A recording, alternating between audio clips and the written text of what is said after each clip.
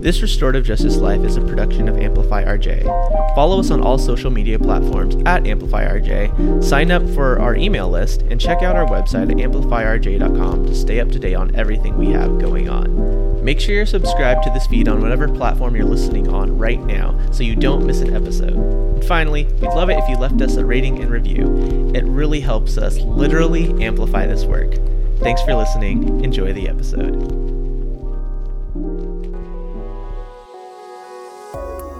Welcome to This Restorative Justice Life, the podcast that explores how the philosophy, practices, and values of restorative justice apply to our everyday lives.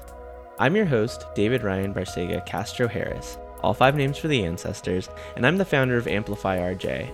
On this podcast, I talk with restorative justice practitioners, circle keepers, and others doing this work about how this way of being has impacted their lives. I'm super excited for today's episode because there are so many firsts. Today is our first episode with someone I met through an Amplify RJ workshop, first episode with someone actively working in schools, first episode posted on a Monday, and it's a super special episode because this Monday is Indigenous Peoples Day. Helen Wape Thomas is a Hunkpapa Lakota and citizen of the Standing Rock Sioux tribe. She is a Native American student achievement teacher for the Title VI Native American program at Tempe Elementary School District, and she's just an all-around great human. As you can imagine, there's so much to learn from our conversation, so let's get right into it.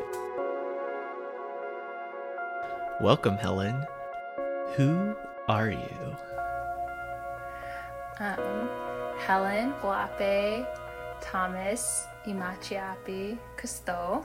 My name is Helen Wape Thomas. Who are you? Malakota Kusto. I am a Hunkpapa Lakota and a member of the Standing Rock Sioux tribe. Who are you? I am the daughter of Jamie and Janet Thomas and the granddaughter of Helen and Basil Alkire and Jamie and Betty Thomas. Who are you?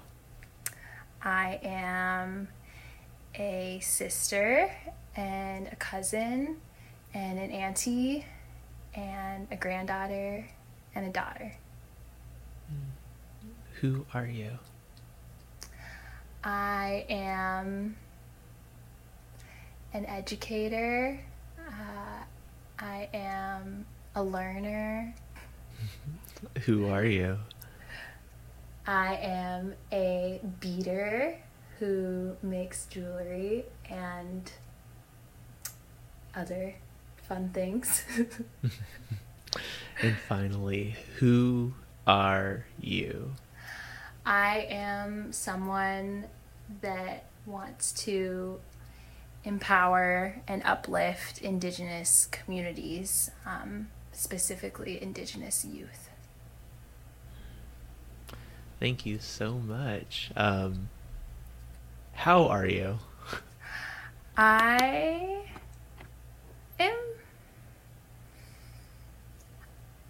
good. I think I am good. I when I reflect on like how I am relative to other times in my life, I feel really grateful to be at a point right now where I genuinely enjoy a lot of my days and I genuinely feel good at the end of the day rather than feeling like stressed and worried about stuff. So I would say overall I'm good right now. Yeah, overall good is great, especially in these times. I feel like a lot of times my answer to that question is like, I'm fine considering the circumstances, or as well as I can be, considering, what continues to be a global pandemic.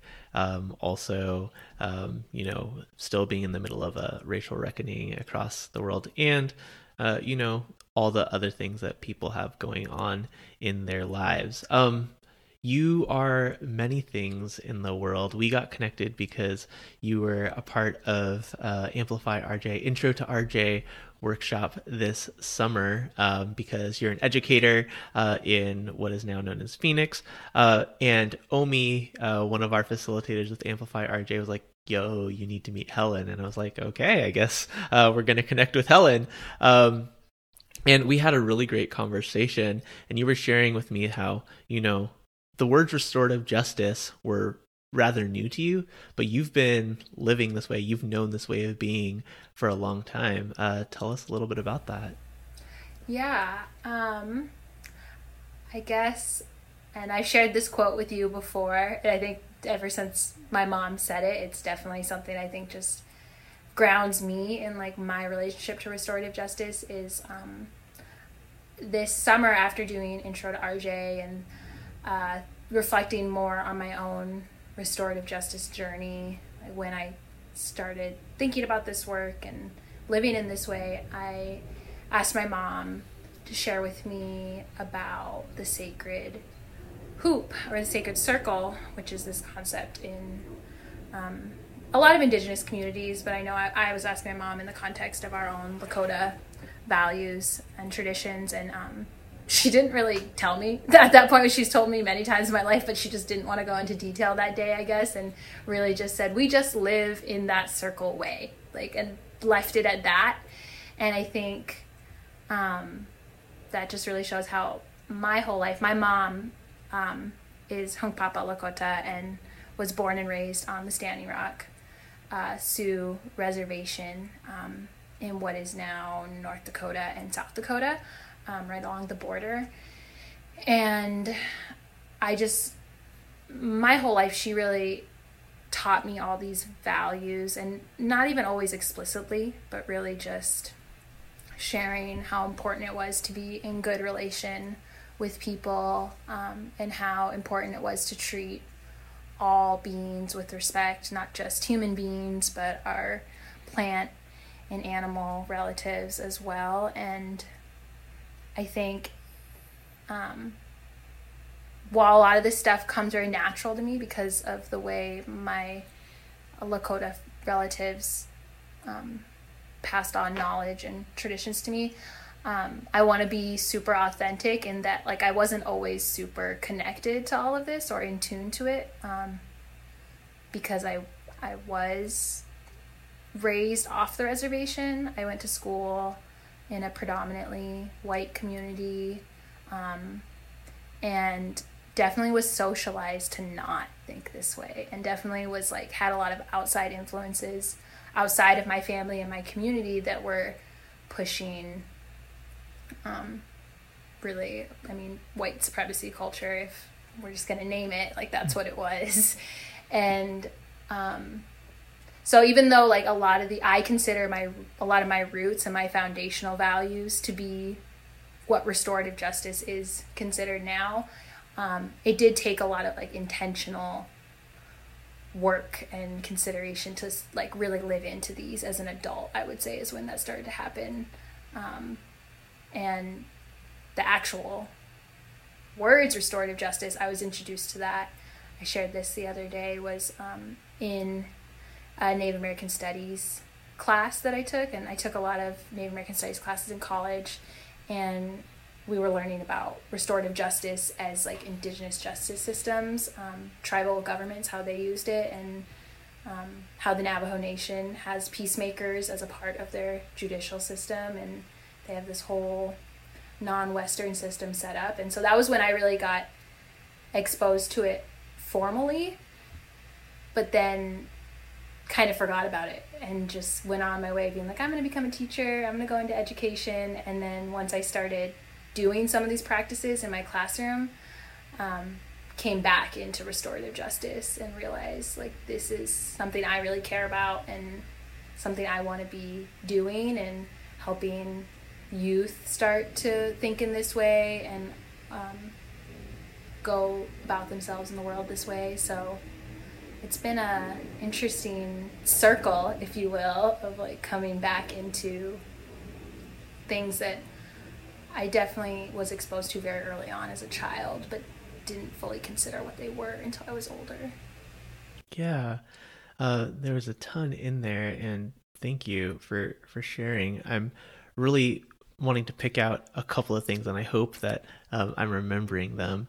I think one, this idea of, living in this circle way. You said that your mom didn't feel like, expanding on that in that moment.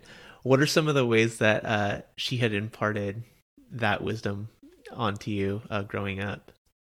Part of it was always how we interact with others, and what people talk about in restorative justice a lot is how a circle takes away that hierarchy of like not everyone's equal in a circle, and there's nothing in between you when you're in circle with each other. And I think she really imparted a lot of that on how I was supposed to interact with, more specifically, like my relatives, like my actual like aunties and uncles and grandmas and grandpas, because at least in my community, and I think this is how a lot of my other Indigenous friends have shared this, that like I have a lot of aunties and uncles and grandmas and grandpas who aren't in Western culture who you would call grandmas and grandpas. They would be like your great aunts or great uncles, but like in my community, those are just your other unchis and lalas, your grandmas and grandpas. So the way she had me interact with them and with others was just to treat everyone with respect and to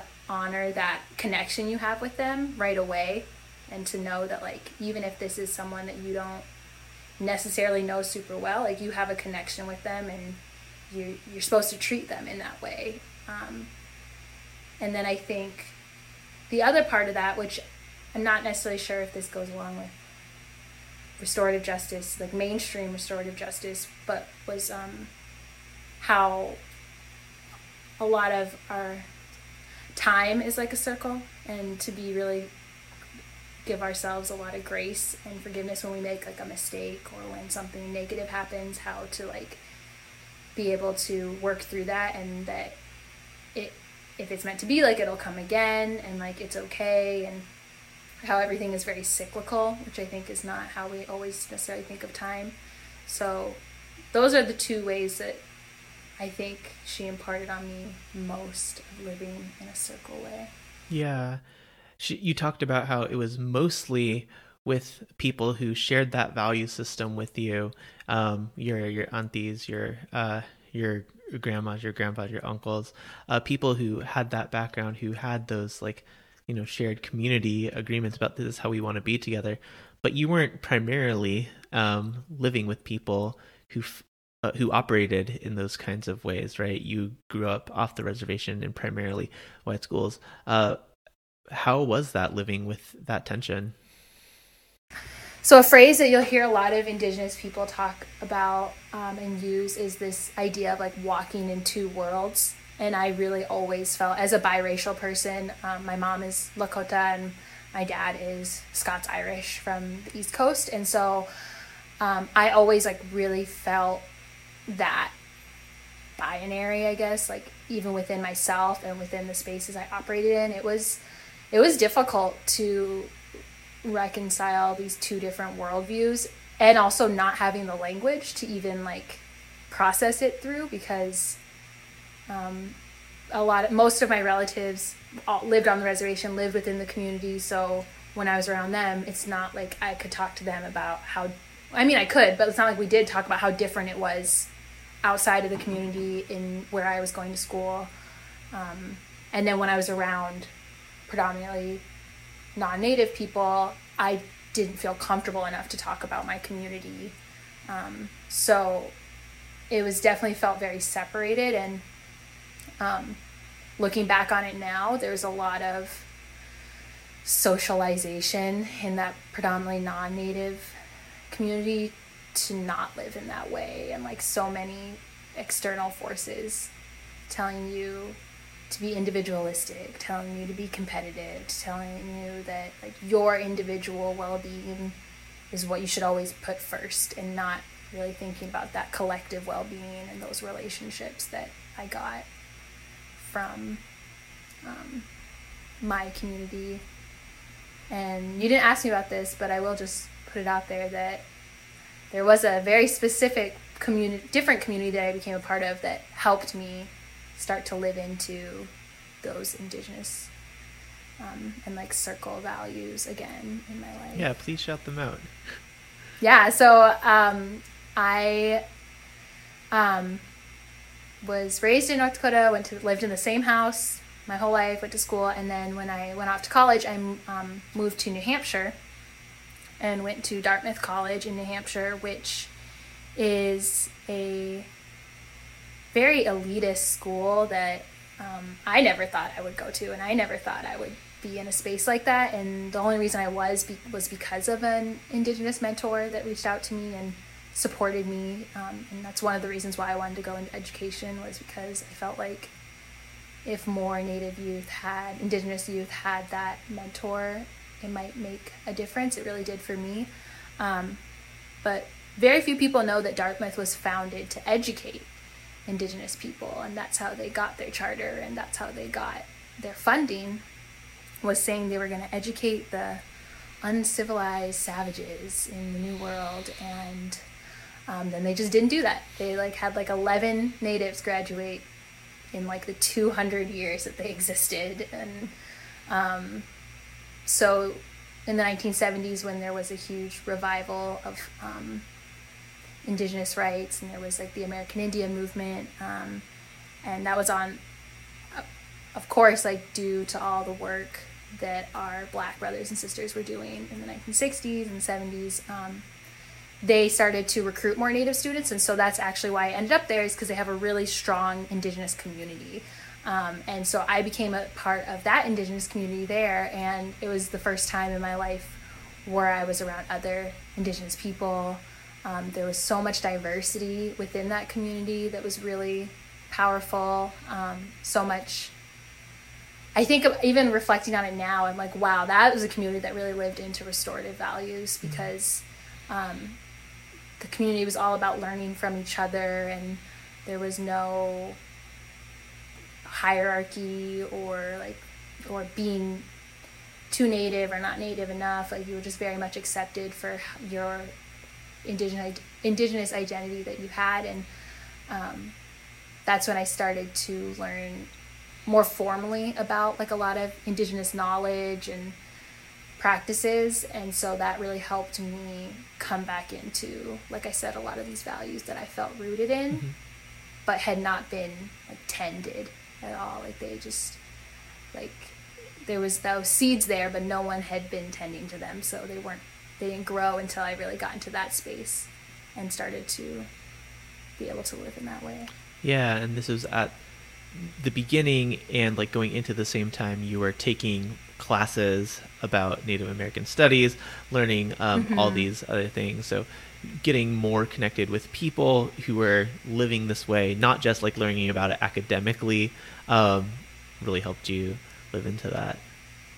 Yeah, definitely. And I think that's the thing, is you can read about it and you can listen to other people talk about it, but once you really start to see other people living into it and practicing that in their everyday life, it can be really powerful, at least for me. And that's how traditional Indigenous knowledge systems, a lot of it is learning by doing. It's not just reading about it, talking about it. Is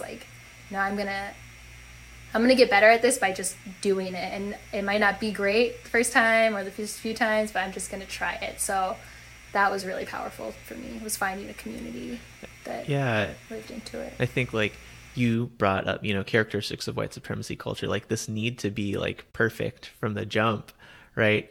That's not realistic for anybody, right? When you're learning anything, with most things that are worth learning in the world, you need to be terrible at them for a while, and keep learning, keep trying, and then you get a little bit better and a little bit better, or live a little bit more in line with those values. It's not about it's not so much a set of practices to adopt. It's just a way of being. It's habits that you build. And when we talk about restorative justice education, not restorative justice in education, but teaching people about restorative justice, there are some technical things to know. There are some values to learn, didactically, but the real learning comes when folks try living them out. Often very, very helpful in community. That's part of what we try to do with Amplify RJ, with some of the structure of our workshops is that, you come in and you meet with these people, you learn this material, you go back into your context, try, practice, you come back, learn a little bit more, reflect on how things went, and learn a little bit more, and then you go out, practice again.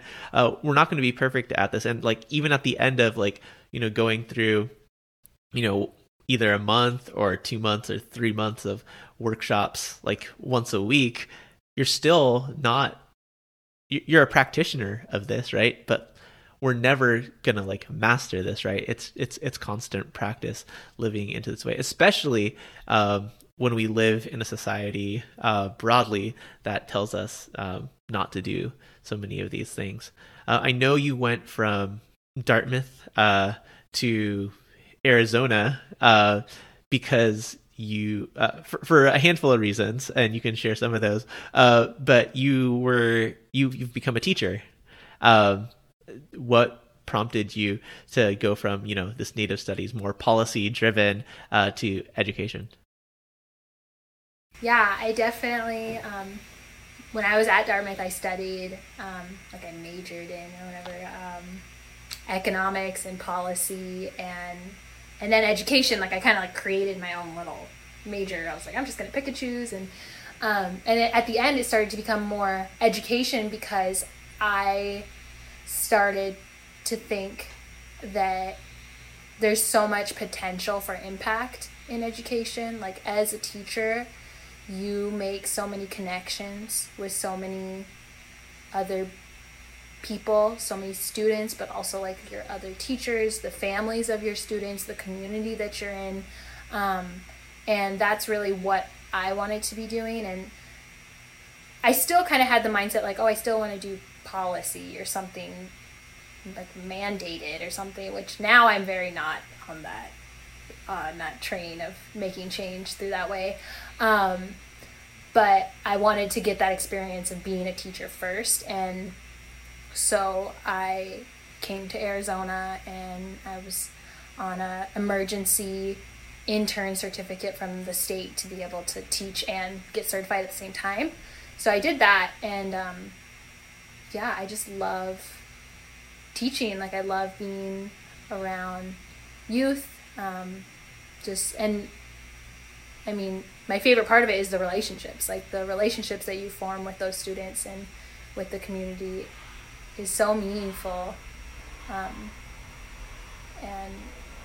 what's a little scary, I think, about that too is there's a lot of potential to do harm there because of the relationship. So that's kind of how I got into education, was thinking about how can I impact communities that I care about, which are Indigenous communities, in a way that's going to actually hopefully start to create some change. I think, if I would have had an Indigenous teacher, because I didn't have one until college, what that would have done for me, and the relationships I had with my Indigenous teachers, professors in college was so meaningful. It was just, and I don't think that's necessarily because we were of the same race or because we had that, but because we had the same values, and this worldview that we're kind of talking about, this restorative mindset, is what allowed us to connect and really learn together, rather than being in this relationship where they're teaching to you, but teaching with you and learning with you. Yeah. How did you impart those values into your own classroom? I think definitely. I love that you and Amplify RJ in general focus so much on how restorative justice is not just a reactive thing, and it's not just all responding to harm, but really emphasizing that proactive piece of living in good relation with people. Because from this conversation, you could tell that's really where I feel I relate to restorative justice the most, is that how can I be in good relation with all the beings in my life. And so with teaching, that's always was my first approach, was how do I create a relationship with you How do I form that relationship so that we can start going into the learning, and then so that when some harm does happen, we can respond to that in a way that doesn't create further harm but actually restores that. And I definitely wasn't doing that my first year. I was creating the relationships, but the second part of RJ, the responding to harm, like, I didn't feel super confident in that. My first year, because you get, as a teacher, and as someone that didn't go to school to be a teacher, but who was like kind of learning how to do it as I did it, I quickly realized, like, whoa, there's a lot of people telling you, like, you need to manage, you need to control, you need to, like, all these things that felt so unnatural to me. Like, I was like, that's not how I'm trying to be in relation with these students. Like, I'm not trying to manage them like they're objects or control them like they're objects. But I wasn't getting told anything else. So when harm did happen, like, I can be very honest that I definitely probably perpetuated some harm as a teacher by responding in a punitive way right away. But then I've only been a teacher for 2 years, so I just like to be upfront about that I am not like someone that's bringing many years of experience to the teaching field. So, but in my second year, I definitely started to do more circle processes, and like didn't even realize I was doing them at first. Like, it was something that I would be like, okay, this thing happened, because I moved from teaching first grade to third grade, and there's a lot more conflict in third grade between students, because they're just like, they don't know how to be friends with each other yet. Like, there's kids that like are just interacting with each other every day, and you can tell as an adult, I'm like, oh, those are your friends, like, those are your close friends in the class, but those are the ones they're arguing with, and they're hurting each other's feelings, and a lot of the social emotional things, they just didn't know how to work through that yet. And so when those started to happen in my second year, I was sitting down with students, and we were setting agreements before our conversations, talking about, like, okay, we're going to respect each other, we're going to let each other speak, and we're only going to say things that we know are true, and then talking it through and allowing people to speak their side of the story, and then working together to be like, how can we make this right, and and this is with 8-year-olds, and they can definitely internalize that, and I overheard them doing it by themselves, saying, okay, please wait, like, I will let you speak your truth in a second, and like being like, how can we make this right? And so that was really amazing to see. So yeah, I think it started with relationships, but then it did start to move into, like, how can we repair harm together? Yeah. I want to highlight that it is so easy for children to do this because they don't have all the years of socialization of being oppositional against each other, punitive. Mm-hmm.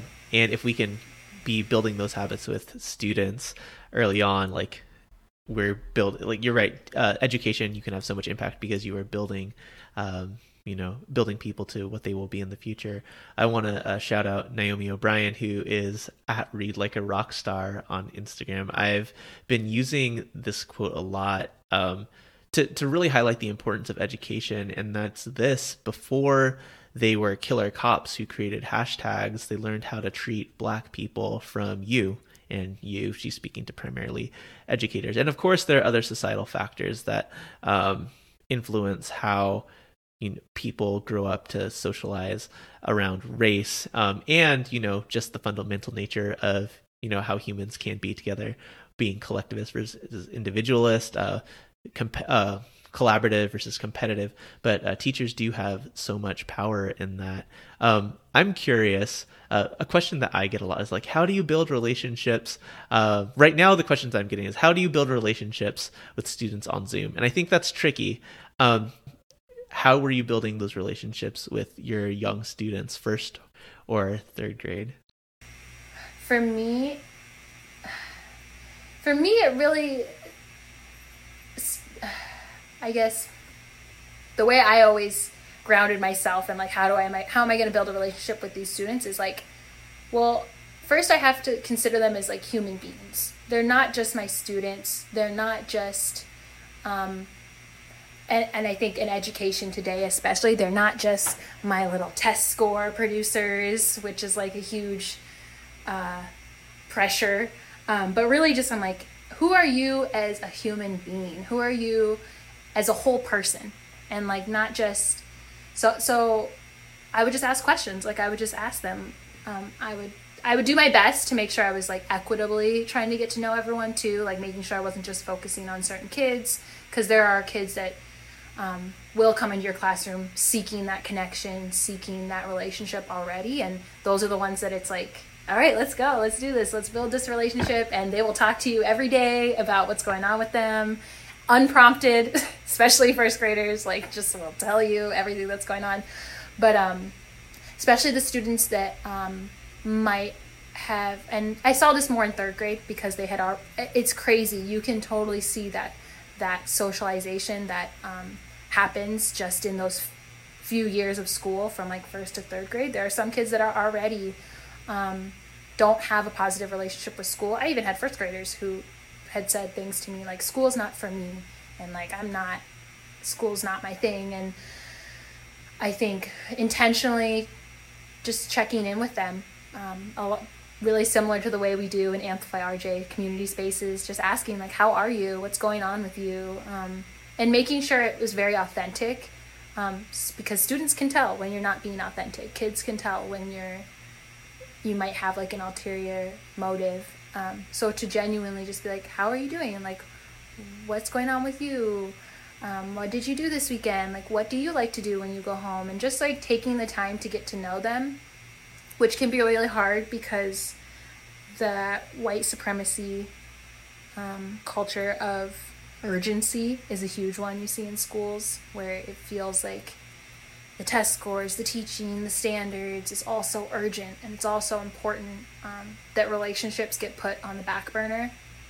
So being consciously like, no, I'm going to set aside time today for us to build relationships. And then also doing that among the students. Like I would really try to intentionally set aside time and space to build community within the classroom, not just between me and individual students, but like between the whole class. How can we start to see each other as our community of learners, that we're here to learn from each other, we're here to learn with each other.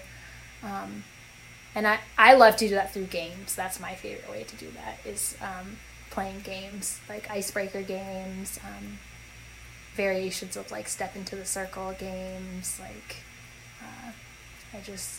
that's my favorite way to build community with students.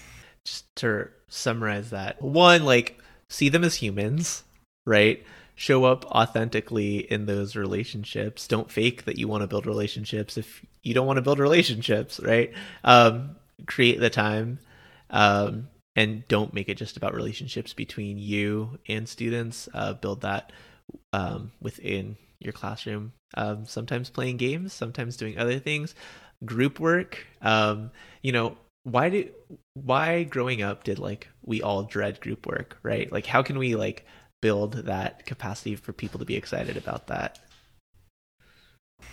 Okay, so this is just a plug for a random book I have been listening to that is like a young adult book called Elatsoe, and it's written by a Native American woman, and it's just super awesome. But they had this scene where there's these two kids talking about like, why is group work always so horrible? And like, yeah, you ever notice that like there's one person that does all the work, or there's one person, and then there's always a few people that don't do anything. And they were just like kind of deconstructing group work and how it often plays out. And they were like, yeah, teachers always say like they assign us group work because it's going to get us ready for the real world, like as if we're not already in the real world. And then they kind of go on to say like, well, maybe this is how the real world is that there are people that will take on the work and others that won't do anything. And I think it was interesting commentary on how if you don't set up equitable practices in your room to understand that relationship of community, to understand that like, hey, this group work is, you need like, the intention of the group work is that you're working together and that you're all striving towards the same goal, that collectivist mindset. If you're not kind of setting that up through your practices every day as the educator, modeling that and showing students that on a larger scale. It probably won't play out like that when you have them do the group work. Like, they'll probably return to some of those values that they've been socialized to do, which is to think individualistically. And so I think group work doesn't play out well if you don't set those foundations. Yeah, for sure. We'll definitely link that book in the description. Send that to me so we can do that. And it's so important that that foundation is modeled for students. You're not in the classroom anymore. You and I had this conversation about your dreams of opening a school one day, but you're not quite there yet. What are you doing now? Yeah, so I actually left the classroom this year, and I do miss it. I'll put that out there. I do miss being in the classroom. I do miss being in community with students. But now I'm in a different sort of community. I am the Native American Student Achievement Teacher, which you're probably like, what is that? Never heard of that. I had never heard of it either until I applied for the job, for a Title VI Native American program. And Title VI funding goes towards supporting Native American students in education, and that exists because of treaty rights and the fact that Indigenous people exist not just as a racial group in America, but we're also a political one with inherent sovereignty. And when the government made treaties with us, they affirmed that and also promised to provide education for students in exchange for the land that they stole. So what I do is I support students throughout the district, and right now I'm doing it through small group instruction on Zoom. So I just meet with students in groups of 1 to 4 or 5 and support them with their academics. But the main thing is that I am striving, the goal is to support them in a culturally responsive way. So that's what I'm doing now. And how does that tie into the long term, I want to start my own school? What does that look like, in the hopefully sooner rather than later future? The reason I took this job now is, one, I wanted to be more directly supporting Indigenous communities. I loved the school I was working at before. It was in South Phoenix, but it served a predominantly Latinx community, specifically mostly first or second generation Mexican American families. And I loved that school. I loved that community, but I wanted to move into a position where I was supporting Indigenous students, and the communities I support now are mostly Navajo or Diné people who live off the reservation in this urban environment, or students from the Pasquayaqui tribe, which is a tribe that's actually, their reservation is in Tucson, but their ancestral homelands are in Mexico, and they migrated up to Arizona in the early 1900s. So I wanted to be working within an Indigenous community, and the point of that was to learn. I'm trying to learn as much as I can from community members of what do you want education to be for your child, and what, and I always ask the families of my students this at the beginning of the year through surveys, but not just what do you want, but what are your hopes and dreams for your child's education? What are your hopes and dreams for your child? So that way I can do my best to support them and give them the learning experiences that they need to get to that point, even if it's in 3rd, 4th, 5th grade, which are the students I'm working with now. And also I have the opportunity to create curriculum now for students, mostly in after-school programming, but it's been a really great opportunity of how to figure out how can I make learning as relevant as possible for these students culturally, but also just based on what are they interested in, what do they care about, what are the problems in their life that they want to fix. So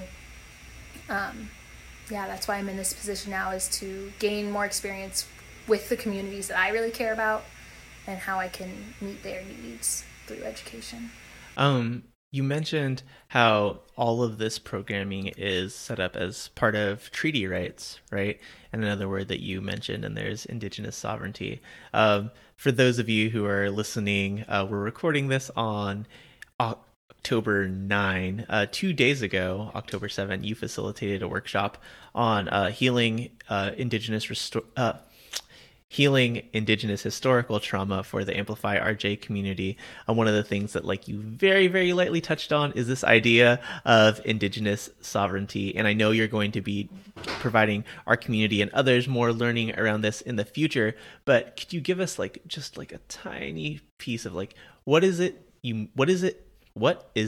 that you mean by that? And how can people support that becoming reality? I'm so happy to give you a small snippet. I love having this conversation, especially with educators, because I think, as I'm going to explain what it is, but if you can start explaining this to students, it could really start to shift our society's understanding of what who Indigenous people are. But Indigenous sovereignty is Indigenous people's rights to. There's many ways you could define it, but the way I like to use a quote from Wilma Mankiller, who was the first principal chief of the Cherokee or Choctaw Nation. I can't remember. I will have to confirm. But she says that sovereignty is our right to determine our own future. And to break that down, it's Indigenous nations' right to govern their own peoples, oversee their own lands, and through that determine their own futures. And Indigenous sovereignty is not something anybody gave to Indigenous people. It was always inherently theirs by virtue of being on these lands since time immemorial. It's something that doesn't get discussed because to acknowledge Indigenous sovereignty is to acknowledge that the lands that we all live on, if you're listening in the United States of America, is stolen land, and to acknowledge that this land was illegally taken and that it rightfully belongs to Indigenous peoples. So there's definitely many reasons why Indigenous sovereignty doesn't get the space that it deserves. But that's what it is Indigenous people's rights to, I love to just say, determine their own futures. And yeah. What does that look like? Yeah, so it looks a lot of different ways. Unfortunately, not all Indigenous peoples have the same autonomy over their sovereignty.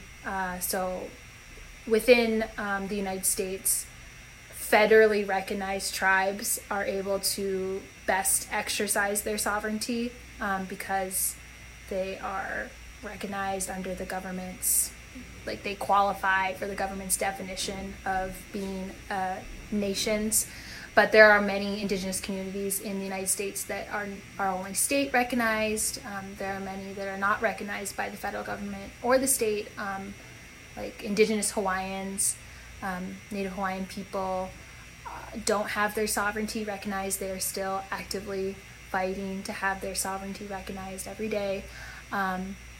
But for the tribes that are federally recognized, which my tribe is federally recognized, so that's who I can speak to best, because that's within my experience, it looks like determining citizenship laws and deciding who gets to be a citizen of our nation. It looks like, similar to many local governments, like creating education programs, creating health programs, and now being able to oversee them ourselves and being able to run those ourselves and take care of our own people. Because for a long time, it was very much the federal government doing it for us and saying, placing us in this situation of needing the federal government, and then saying, look, you're incapable of taking care of yourselves, even though Indigenous peoples have really complex systems of governing themselves. long before settlers arrived here. They had some very complex and honestly amazing knowledge systems and governing systems. So I hope that explains what it is. Yeah. And I'm not expecting you to give like a full like rundown of everything. For people who want to learn more, what are some resources that you would like to point them to? Yeah, there is some great, I guess what's coming to mind right now are like different accounts, social media accounts that you can follow. At Seeding Sovereignty is a great one. Survival International is an account that talks a lot about a more international perspective on sovereignty, which is great, and Indigenous peoples all over the world. And what are some other accounts that would talk about sovereignty? I'll have to think about that a little bit more, and I can give you a list, and we can link them as well, because I do want people to know. But I mean, even for me as an Indigenous person, as someone who, my mom has worked in tribal government my entire life, it took me a long time and I'm still learning, like, what does Indigenous sovereignty mean, and what does that look like, and how does that manifest? It's very complex, and because we don't learn about it, it takes time to really fully understand, like, what is it and what does that look like, and how can we help make sure that it is being affirmed and recognized. Yeah. Like speaking to like that continuous learning lifelong process of, learning in general, growth mindset, all of that. But, just developing as a person, we're constantly learning lessons. A lot of the times we learn lessons by the ways that we mess up and then learn from them. I'm curious if there's a specific time, and you can relate this to living in a circle way or doing restorative justice work, that you had like an moment, and like, what did you learn from that? I think, let's see, I've made many mistakes in my life, and I am someone that I'm learning to not dwell on them and to move forward from them. But I think it's hard to ask you this question because, like, a lot of times I'm asking, like, with people on this podcast within the context of doing like restorative justice work, right? But if we're talking about restorative justice work, quote unquote, living in this circle way, right? That is all of your life. So whether it is like quote unquote restorative justice specific or something else. I do have something I think I could share. So at my old job, that's very related to restorative justice. At my old job, before I left to take on this new position, which kind of happened a little bit last minute, so I was still preparing to come back this school year to where I was going to be. My supervisor, my principal, asked me to lead a professional development session on restorative justice. And it was going to be a mandatory session for the entire... I worked at a charter school, not a district school, so it was for the entire charter, like kindergarten through 12th grade teachers. And he wanted us all to be... And it was virtual. And I was excited. I was like, yes, I'm going to get to talk to people about restorative justice. And, like, I read the... oh, my goodness. What is the name of the little book about teaching? Restorative Justice. The Little Book of Restorative Justice Teaching Tools. Yes. Yes. And we'll link that in the description. Mm-hmm. And I read that to prepare. And then I was like, ooh, what he's asking me is, like, really not restorative. Like, this is not how you go about talking about and teaching in a restorative way. Yeah. But I pushed through because I was like, he asked me to do this, so I have to do it. And not that it necessarily went poorly. I think people were receptive to learning about this new mindset and framework. But it was definitely a learning moment to be like, and you've shared this before, and it really hit home for me once I experienced it myself, but you can't force people to learn restorative justice, and it cannot be a mandated top down, like, we're doing this and like we're all going to be restorative now, because that's not restorative. So right. Yeah, like, it was just that was definitely an aha moment that I was like, oh, as much as I want other people to know about this, and as much as I want other people to start thinking in this way and practicing, teaching and living in this way, like, it can't happen this way, like through this. Yeah, you don't teach it in a professional development. I think like you can expose people to the technical ideas and like what the applications could be, but this is life work. So yeah, there are specific things you learn. When I think about the ways that I learned about this work, it was in small groups of people, like building a relationship with each other and trying to navigate all of that.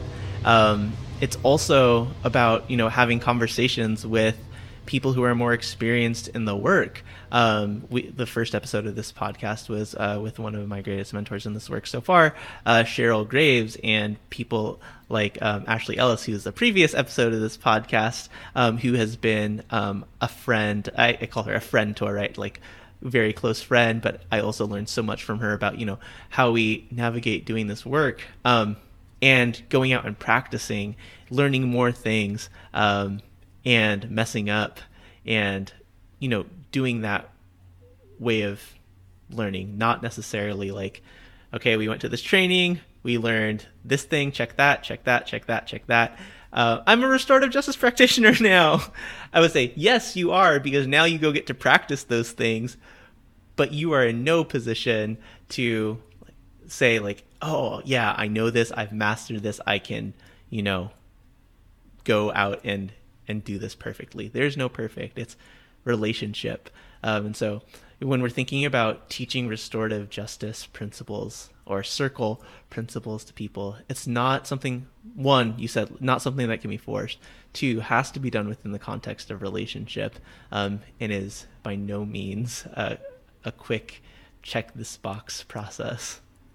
Exactly. And I think that's definitely a challenge of trying to get restorative justice into the field of education, because white supremacy culture. Yeah, and there's been a lot of that where different people have tried to reform education, and they do it in that way of like, we're mandating this, everybody has to do this, and then it really doesn't play out well. And I think if you try to take restorative justice down that same path, like, it's not going to play out well, and it's not going to go the way you want it to, and you won't have you'll push people away from the practice when you want to be bringing people in. And I think, but what's hard is that because there's, as a teacher, you have so much going on that like you do want those things. You're like, I can check this off and I'm done with this now, right? Like I just have to move on to the next thing. And so I think it's about shifting that mindset to being like, I'm not just teaching in a restorative way, like you said, this is life work. I'm living in a restorative way, and by virtue of that, it also affects my teaching. Yeah, it is like, if you are living in this circle way, you will be in this circle way with your students. You will be in this circle way with your colleagues. You will be in this circle way with your admin, God forbid, your students' parents, because it's just about how we're relating with people. What is one way that you are really trying to grow in this work? And I guess you can define this work however you want. I think the way you just said it, I am trying to, I do try and live into this circle way. But for me, my own personal area that I'm trying to work in is, how do I live into this circle way with like the families of my students, the larger community that I'm working within, in a way that we're in community together, and we're all striving to work together for our students, for the youth, for the community, because I have yet to find any like resources or explicit things to talk about that, how you live into community with, as an educator, or just as a person with the whole, a community that's not like the community I was brought up in. And like, I am a newcomer to this community. I am someone that is joining this community, but it already exists. Like, it's already there. How do I join that community in a restorative way? And just me personally, that's my personal growth that I'm trying to get to. I'm curious how this plays out in your personal life. And that's also a struggle, I think. As much as I say that I was brought up in these values, which I was, as with a lot of Indigenous communities, my family and my relatives, we have a lot of intergenerational trauma to work through, I think. And so living into this in my personal life is sometimes harder, I think, than living into it in my professional life, I guess. So that's always, like I said a lot earlier on in the conversation, it's something that I have to actively think about doing. It's something that it's work. It is the work to like bring this into my personal life, especially when I feel like, oh, I'm working so hard all day to be in this restorative way with my students, with my colleagues, with my admin, that sometimes it's very difficult to continue living into this way at home. Like once I come home and I just like, I'm trying to relax or take a breath. So I'm learning. I am very grateful to have family members and relatives that also do their best to live in a circle way. So it's very affirming, and it feels natural to be in that way with them. But there are things that make it difficult sometimes. Yeah, for sure. I definitely relate to, I do this professionally, right? And like now having to come home and be this way with somebody who is like having things in the toaster while I'm recording a podcast. Did you hear that ding? Yeah, I did. Yeah.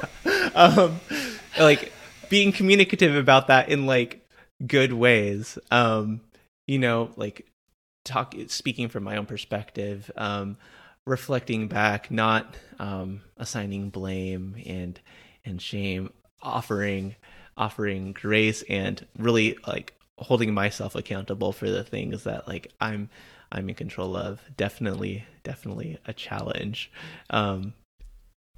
Yeah, I have I've got like a list of questions that are intended to be like short responses, but I may ask follow-ups. I've always asked a follow-up in all of these responses, so we're just going to go where they go.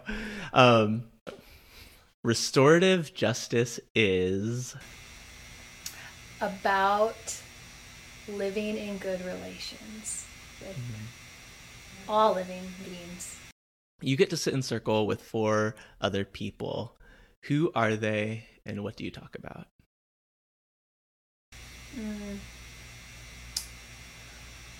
I think I would really love to sit in circle with some of my ancestors.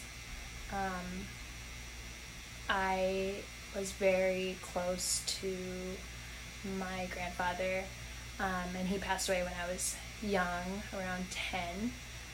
So I would love to be able to sit in circle with him now as an adult, just to talk about more of what does it mean to them to live in that circle way.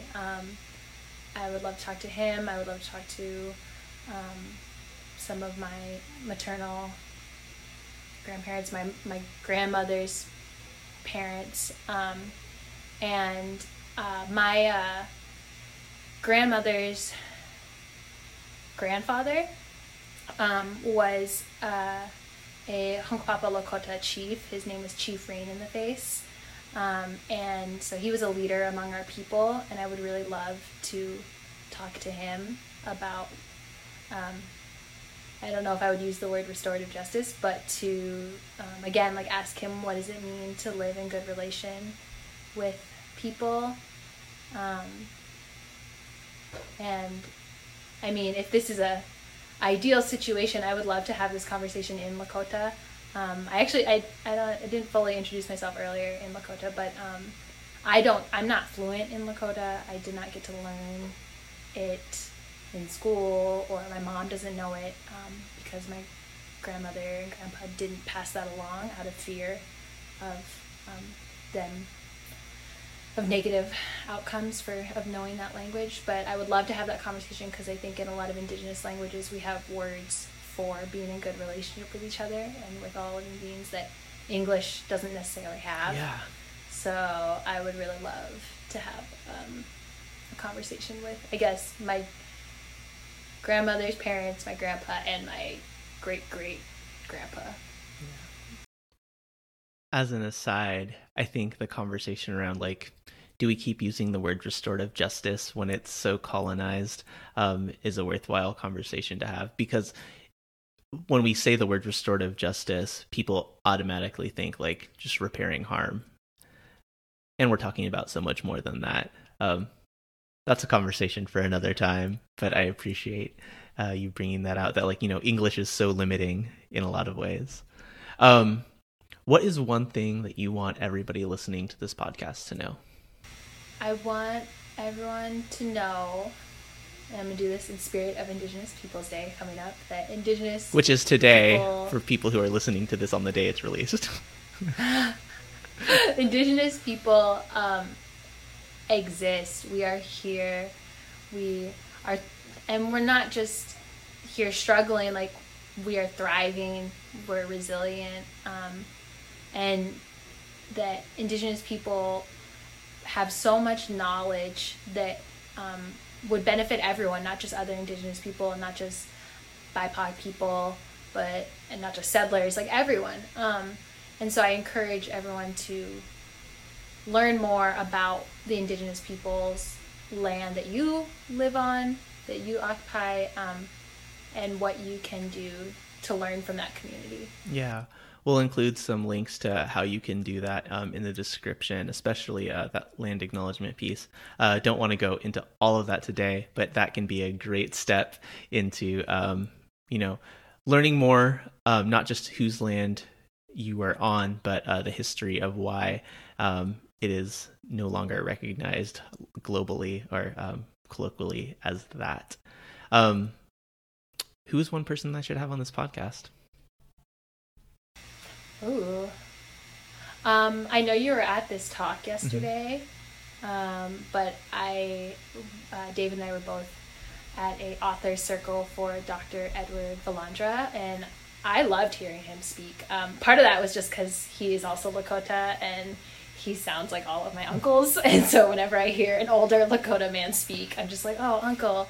But I thought he had some really great points on restorative justice, and how we start to bring in BIPOC perspectives on restorative justice into the conversation. So I would encourage you to have him on here on This Restorative Life. Yes. In full transparency, I misread the time zones on that, so I only got in there for the Q&A, but definitely want to reach out to him. For those of you who don't know about the book Colorizing Restorative Justice, he was the editor who brought in so many Black and Indigenous, mostly women of color. There's a handful of men who contribute as well, but it's a really important book about the way that we need to center non-white voices in this work, which is also what we're doing with this podcast. And finally, maybe not finally, but how and where can people support you and your work? Yeah, so you can find me, I'm mostly on Instagram. You can find me at Helen Thomas 28. I'm unclear what all the work will look like in the future. I really appreciate David and everyone at Amplify RJ for supporting me in starting to put more content out there in this work. But I try and share a lot of resources, mostly specific to like Indigenous education and knowledge systems. But you can find me on there. You also bead. And yeah. Yeah. Oh, yes, true. I also, I bead. I create jewelry. I also do that on that page.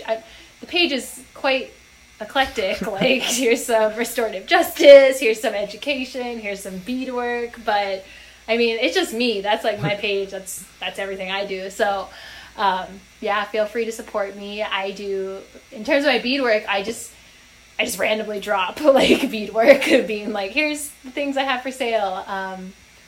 But there should be some of that coming out soon as well. So yeah, you can follow me on there, and I would appreciate it. I would love that. Yeah. So we'll definitely link all of that, definitely the resources that we talked about here in the description. But it's been so good talking with you. We've talked a lot this week, but I'm still not tired of it. There's so much that I continue to learn from you.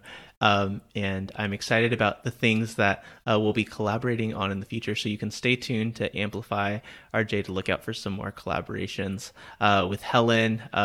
I'm going to put it out there to say a workshop specifically on Indigenous sovereignty sometime within the next month, October, November. Just want to manifest the things. And yeah, I look forward to having more conversations with you offline. Everybody else, follow Helen on Instagram. Is there an email address you want to leave for people who don't have Instagram? Yeah, if you want to email me, you can email me. It's similar at hethomas28 at gmail.com. And then if we're signing off, I just want to say Pilamayaye, David, for having me on. Thank you. I also have really enjoyed our conversations. I feel like I learned so much from you, and I appreciate your support. So, Pilamayaye. Thank you, Helen. And to everyone else, take care, be well, and we'll talk to you soon. Like what you heard? Please subscribe, rate, review, and share this podcast on whatever platform you're using right now. It really helps us further amplify this work. Follow us on our social platforms at AmplifyRJ, and check out all of Amplify RJ's events and workshops at amplifyrj.eventbrite.com. Thanks for listening, and we'll talk to you next week.